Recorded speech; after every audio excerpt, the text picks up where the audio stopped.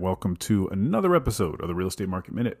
It's your home for news, the latest trends and analysis on the U.S. real estate market, as well as your personal how-to guide on real estate investing. Remember, email me with your questions and comments to mark@thesaleegroup.com. You can also DM me at the Saleeg Group. I promise to answer. All right, let's talk about this Tuesday report came out. I found this in Forbes, a Forbes article where Redfin economists, and I like Redfin, by the way. I think they're kind of there on the front line, just like Zillow and Realtor.com. They have an economist by the name of Taylor Marr, and he predicts existing home sales.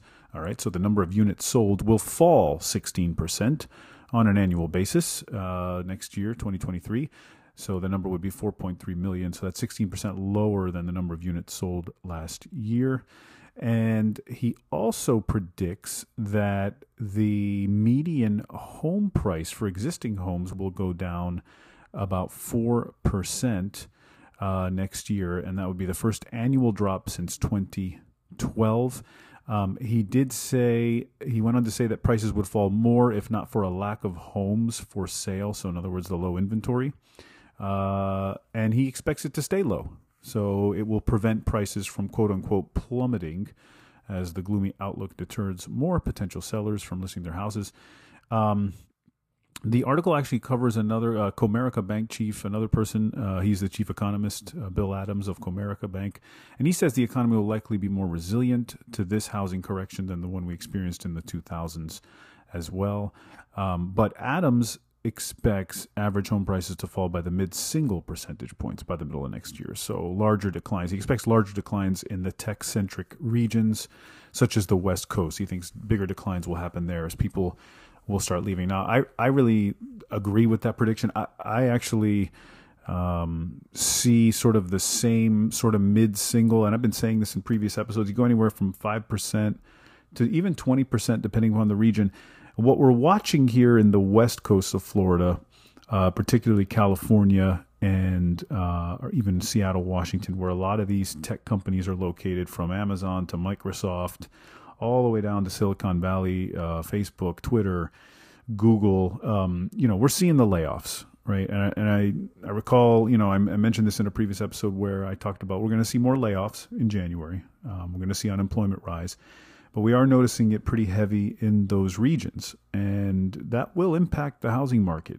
It's going to displace workers, and it's going to force workers to make a decision, whether they sell their homes, whether they move, whether they, whatever it is, because it's not like you can go from, if you get laid off at Amazon, you're not going to just go to Microsoft, right? Because they're laying off too. So there's not really anywhere. And that is some of the largest employers in that area. So I do see the West Coast probably in the steeper decline sort of area compared to some of the areas. While, yes, inventory is low there, demand will wane even more than, say, other areas. Okay.